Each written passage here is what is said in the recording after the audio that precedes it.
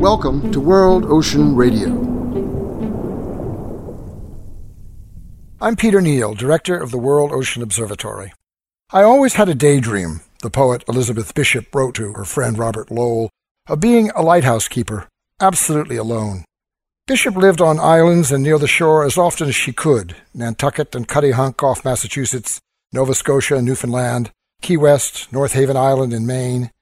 Here is a poem published in The New Yorker in 1947 that pertains to the new year, distills many years of Bishop's seaside meditations, and evokes the clarity of meaning contained in personal encounter with the world ocean. At the fish houses.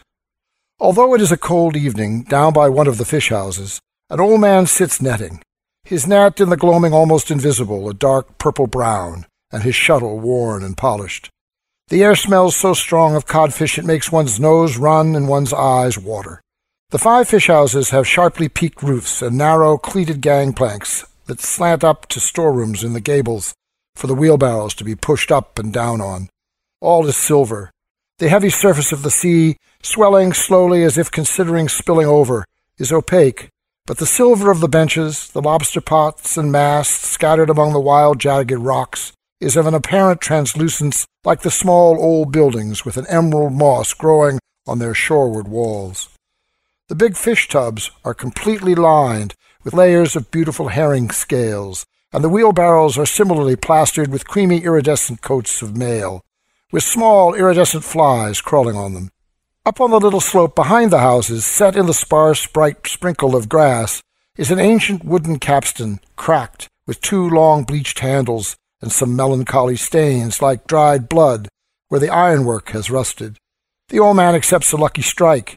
He was a friend of my grandfather. We talk of the decline in the population and of codfish and herring while he waits for a herring boat to come in. There are sequins on his vest and on his hands.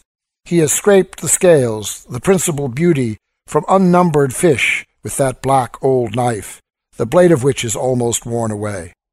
Down at the water's edge, at the place where they haul up the boats, up the long ramp descending into the water, thin silver tree trunks are laid horizontally across the gray stones, down and down, at intervals of 4 or 5 feet. Cold, dark, deep, and absolutely clear, element bearable to no mortal, to fish and to seals. One seal particularly, I've seen here evening after evening. He was curious about me. He was interested in music. Like me, a believer in total immersion, so I used to sing him Baptist hymns. I also sang A Mighty Fortress Is Our God. He stood up in the water and regarded me steadily, moving his head a little. Then he would disappear, then suddenly emerge almost in the same spot, with a sort of shrug, as if it were against his better judgment. Cold, dark, deep, and absolutely clear, the clear, gray, icy water. Back behind us, the dignified tall firs begin. Bluish, associating with their shadows, a million Christmas trees stand waiting for Christmas. The water seems suspended, above the rounded gray and blue-gray stones. I've seen it over and over, the same sea, the same, slightly, indifferently swinging above the stones, icily free above the stones, and then the world. If you should dip your hand in, your wrist would ache immediately.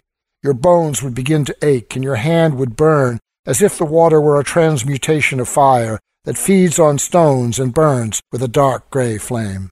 If you tasted it, it would first taste bitter, then briny, then surely burn your tongue. It is like what we imagine knowledge to be.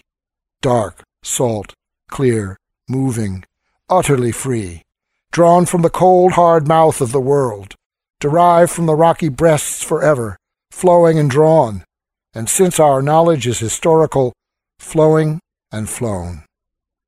Best wishes for the new year from World Ocean Radio and the World Ocean Observatory.